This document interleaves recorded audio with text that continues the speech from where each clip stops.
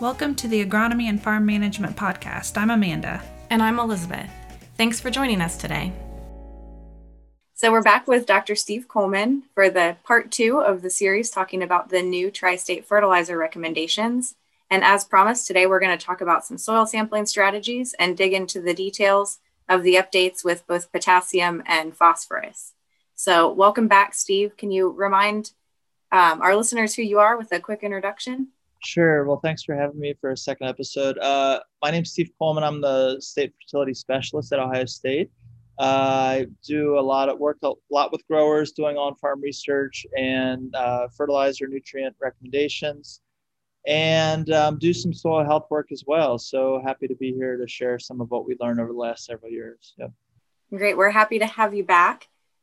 Last episode, you mentioned that your fertilizer recommendations are only going to be as good as the soil samples that you pull to make those. So could you give us some information about how we can make sure that we're pulling those high quality soil samples we need?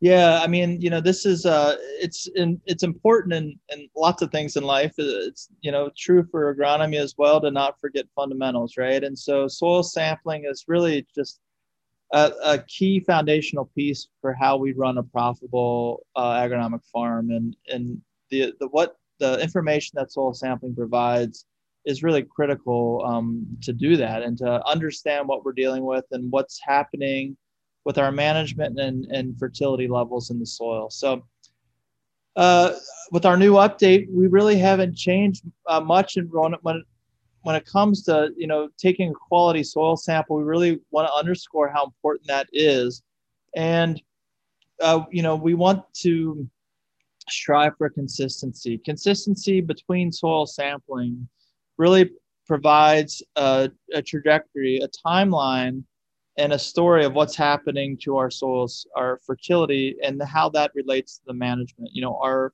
fertility program, our crop rotation, our tillage regimes, et cetera, et cetera. So it's very important, whatever you're doing, we suggest that you continue to do it the same way, so you have a good snapshot of what's happening on that field across those years. And so for for the tri-states, we have maintained that 0 to 8 inch sampling depth. Not everyone does that, and it's fine if you don't, but you need to recognize that if you're sampling a little bit shallower than 0 to 8 inches, say 0 to 6 or what have you, that you're going to have to make some tweaks to your recommendations based on that, because likely you're going to have soil test values that are a little bit higher than what you get with a 0 to 8 inch sample. Okay. So, this is kind of old hat for a lot of people, but we suggest you sample consistently each time. Every 3 or 4 years is really what we strive for. Soils are well buffered. Unless they're very sandy soils, the values aren't going to change dramatically, over in a year or two. So they're going to change relatively slowly. So every 3 or 4 years is sufficient. If you're able to sample at the same time in a crop rotation phase. So for example, if you have a corn soybean rotation and you say soil sample after soybeans every 4 years would be a good example of that. We want our soil sample to reasonably represent the field that we're sampling from or the area. And so at a very bare minimum, 25 acres per soil sample would be, the absolute kind of maximum area of 25 acres is what we'd want a single soil sample to represent. But of course, many, many growers are going to much greater densities, 2.5 acre grids to 1 acre grids even, right? And so it's a lot of good information that you can get from high density soil samples. You of course pay for it, but you have a lot greater chances of getting a profitable return by managing nutrients in a variable rate application. So anyways, there's no major aha moments when it comes to soil sampling and with pH. I'll just mention that, we really haven't examined or re-examined pH, but we understand the great importance of pH in terms of the role that it plays in making nutrients available. So these are just, fundamental pieces that we need to just acknowledge and recognize that they're really important pieces of a sound fertility program. So for those who might not have got a chance to listen to part one of this podcast, can you just go over again the major changes? Last week we touched on the corn nitrogen recommendations changing to MRTN. So what are some other changes we can expect to see with this new update? Sure. Well, in general, I'd say that we really, this whole exercise, and this was, 5 years of kind of intense on-farm field trials across 33 counties in Ohio, a tremendous effort by OSU Extension from growers, a lot of committed ag professionals that were part of this effort. And we really found that there's some tweaks that are needed, but no real major changes have happened, right? And so there has been some tweaking, but in general, we've revalidated the recommendations that were put in place 25 years ago, okay? And so, some of the major changes, we'll talk a little bit more about P and K in here in a bit, but Malic 3 phosphorus is our new default extractant. The original recommendations were based on Bray for phosphorus and ammonium acetate for potassium. And so now we've got a single universal extractant. And this is what commercial soil test laboratories have been using for really 10, 20 years now. And so we're just making our recommendations consistent with what's really practiced in the industry. So that's a major change. That has, implications for what our recommendations are and the actual numbers. But when we do those conversions, it's more or less aligned with what was there before. A final change that I'll mention is just soil test potassium. Rather than that critical level, that magical number where you need to apply fertilizer or not, that used to be based on CEC, the cation exchange capacity, and it was scaled as your soils got heavier, your critical level increased. Well, we didn't really find much evidence that we needed to. So we've simplified things and broken soils out into sandy soils, less than 5 CEC, or clay and loam soils that greater than 5 CEC, where we have essentially 2 set of recommendations for those soils regarding potassium. And one thing I want to mention, you talked about the conversion to Malic 3. And for those of you who got your fertilizer certification a few years ago, we had this big long formula that you had to use to convert Bray P1 to Malic 3. And you guys found a simpler way to do that is just using a factor of 1.35. So either multiplying or dividing. So if you have some soil tests that come in Bray P1, it's fairly easy to convert those to Malic 3. Yeah, and the take home here is that Malic 3 extracts a little bit more, about 35% more than Bray P. So if you've got a Bray P number, you multiply by 1.35, you get a Malic 3 equivalent, and vice versa, multiplying and dividing. So it's this doesn't have to be too complicated. We're trying to make it relatively straightforward. But moving forward, most labs, almost all labs are running a Malic 3 extraction. So let's give recommendations and in the actual extraction that they're analyzing that soil sample in, and keep things simple. So that's what we've moved forward. There might be a little bit of discomfort with this at first, but we believe moving forward it's the right approach. So yeah, I really like that simplification. I just wish we would have done all that before I had to take these classes in college. My grades probably would have been higher. Oh yeah. Well, simple is good. Yep. So let's start off and talk about phosphorus. What kind of changes are you seeing in the recommendation for phosphorus across the state? Interestingly, talking with growers, talking with crop consultants and co-ops, OSU Extension, when I got here, there's a lot of people that really didn't have major problems with where our phosphorus numbers were. And, I think that really holds true in terms of what we saw with all the on-farm work. And so, again, if we think about how the original Tri-States advocated for a P and K management philosophy, it's this idea of build and maintain, okay? So we want to build our soil test P and our soil test K levels up to an optimal status. We call that, the maintenance range above our critical level, so that it's in our maintenance range. And we want to apply fertilizer to maintain those, okay? So we apply fertilizer sometime in the rotation to maintain that level. Now, when it's in the maintenance range, we don't expect, if we apply fertilizer or not, to see a yield response that year. But we know that if we don't apply fertilizer and we kind of ignore that investment that we've made, that the deposits into that bank account, soil test levels are going to slide with just continual crop removal into dangerous territory. So that's why we just say conservatively, put it into our optimal levels, and it should be good meeting that crop demand over the years, okay? What we've really found, to get to your question, Elizabeth, is that our recommendations, originally for corn and soybean, if you remember, it was 15 to 30 Bray phosphorus, 15 to 30 part per million Bray phosphorus. That's analogous to 30 to 60 pounds per acre for Bray phosphorus. Our new recommendations are really unchanged from that. So for corn and soybeans, it's now not in a Bray, it's in a Malic 3 number.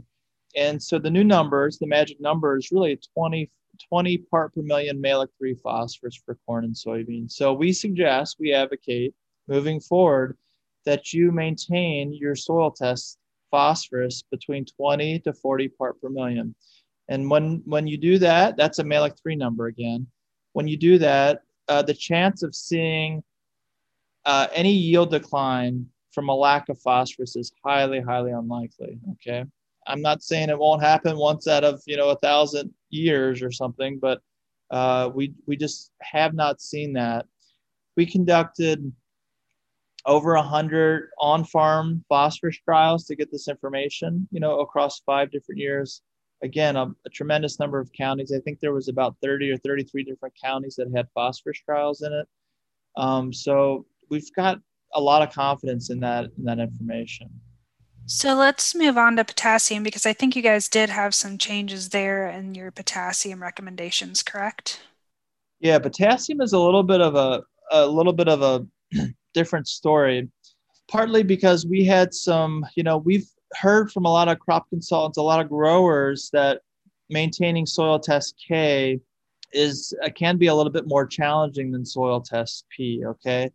So if you dig into the equations of the Tri-State recommendations, even the 1995 version, the soil test, when you're in that maintenance range, the fertilizer recommendation is essentially is the removal rate for phosphorus. What does that mean? That means whenever we harvest a bushel of corn or a bushel of soybeans or a bushel of wheat, there's of course phosphorus in that. And what we say is, once you get that soil to that maintenance level, that optimal level, we essentially fertilize whatever we replace via that harvest, right? We remove grain off that field, it's taking nutrients, and we fertilize based on how much nutrient we're removing. But for potassium, the recommendations are removal rate plus 20 pounds additional. And that's because, it was recognized that potassium fixation rates in the soil are higher than they are for phosphorus. And so our recommendations have maintained that and reflect that soil test K is a little bit more challenging to maintain than soil test P, okay? To get to your question specifically, Amanda, thinking about the recommendations as they currently stand and as they will be moving forward, we've essentially, again, simplified our recommendations and based it on sandier soils, that is less than 5 CEC, and then everything above that, greater than 5. So loam soils and clay loams, and even some of the clay soils that we have in the state. So we've really tried to simplify that, and just thinking about, what our values are. And so our critical levels for potassium really fall into one of 2 categories. It's 100 part per million for sandy soils and 120 part per million for loam and clay soils, okay? So I'll just say, not expecting everyone will catch this, but really our new our new recommendations moving forward, the maintenance range, that optimal level for sandy soils, we suggest you keep soils between 100 and 130 part per million malic potassium. And for clay and loam and clay soils, it's 120 to 170. So let me say that again. 100 to 130, that's the optimal range for sandy soils, malic 3 potassium, and for clay and loams, 120 to 170. So it is a bit of difference, but we had about 84, 85 trials that were on farm across a lot of counties, and from what we saw from those trials, this is the best information that we have to give to people in terms of what we recommend for maintaining their soil test potassium levels. So let's take a few moments and quickly touch on sulfur. That's one of the questions that I get quite frequently from farmers. Are we seeing a need in Ohio to begin applying sulfur fertilizers? Yeah, that's a great question. I know it's on a lot of people's minds. We have not really systematically addressed sulfur with this new update. Although we did a lot of the work and we continue to do some of that work, I would just say as a spoiler, sulfur really hasn't been overhauled or anything in these new recommendations coming out. That being said, I have a grad student right now, and this might be, another year before all this information gets out, but a grad student that's compiled essentially all the sulfur trials in Ohio over the last decade. We have 112 trials right now that we have essentially analyzed and kind of looked at. Again, these are randomized, replicated, mostly on farm trials, right, across the state. I don't know how many counties, but I guess there's at least 20 counties represented.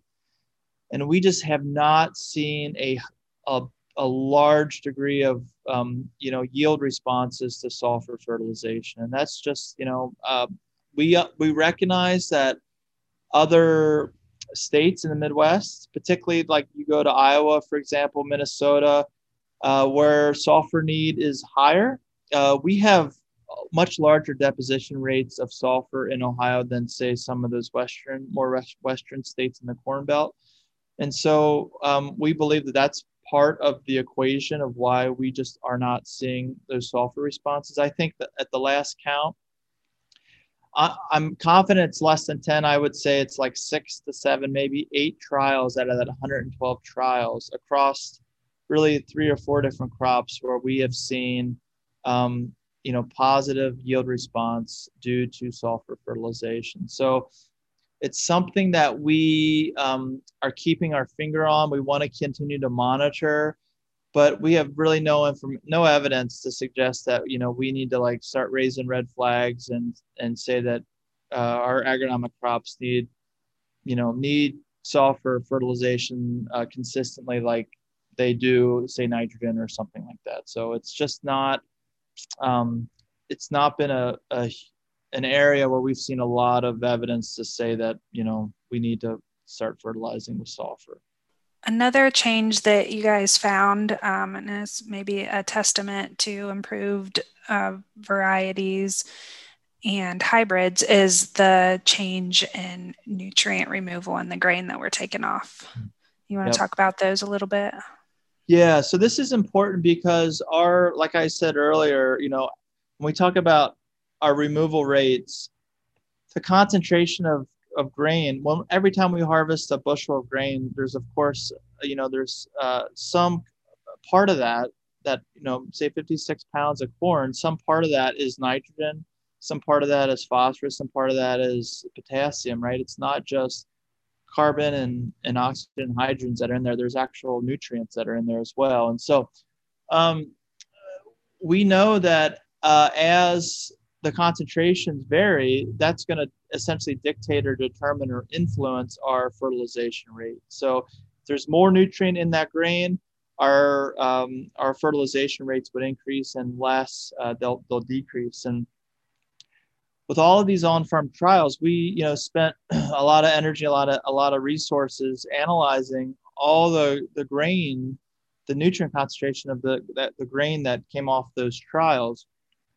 And we found in general that we've seen a general decrease in nutrient concentration in the grain relative to what it was 25 years ago. Okay. And this is consistent with other states that have done similar studies. University of Illinois just did a very large scale study on the same thing and found a very kind of similar thing. And so phosphorus reductions were to a certain extent, there was reductions, but they were relatively minimal, maybe 5% reduction. But with potassium in particular, we see large reductions in potassium nutrient concentrations, okay? And so we have to take this information with a grain of salt, though, because it's just talking about removal rates. It's not talking about what's that total crop uptake or the crop need.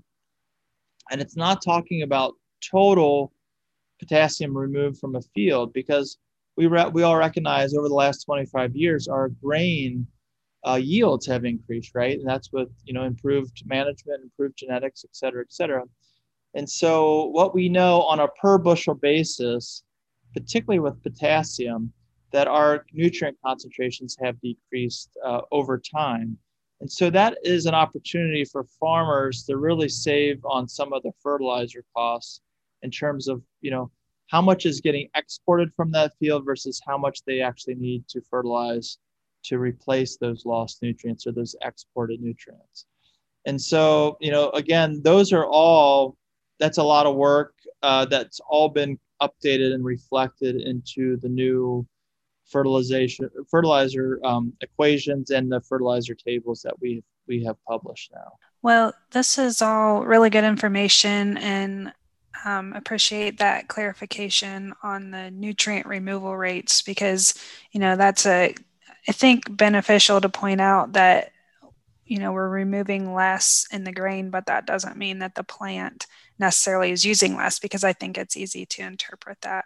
Yeah, it is a bit of a nuanced thing. So we just need to be careful we're thinking of it in the right way. And, just because our concentrations in grain have dropped doesn't mean that the plant, particularly needs less of that nutrient, or that, we're removing less total pounds of it, because as our grain yields increase, of course, our removal rates will increase with that as well. So we just have to make sure we're thinking about that carefully. Yeah. Well, Steve, thanks again for coming on for another round on our podcast. And do you want to share where we can find the Tri-States? Right now, we have a summarized version on our website, and hopefully we'll include that link, with the podcast. The PDF version is at OSU Extension Publishing right now. It's at the printers. It's getting printed. Once that's available, we'll share this over a core newsletter article. But a simple Google search should be able to direct you to it. It will be a free PDF download available, or you can buy a printed version for whatever it costs to print those copies. So both of those will be an option for people that really want to dig into this. All right. Well, again, thank you for your time, and hopefully we'll have you back on in the future when you get those sulfur trials finished. Great. Thanks so much. Thanks for listening to the Agronomy and Farm Management Podcast. Join us again in 2 weeks for our next episode.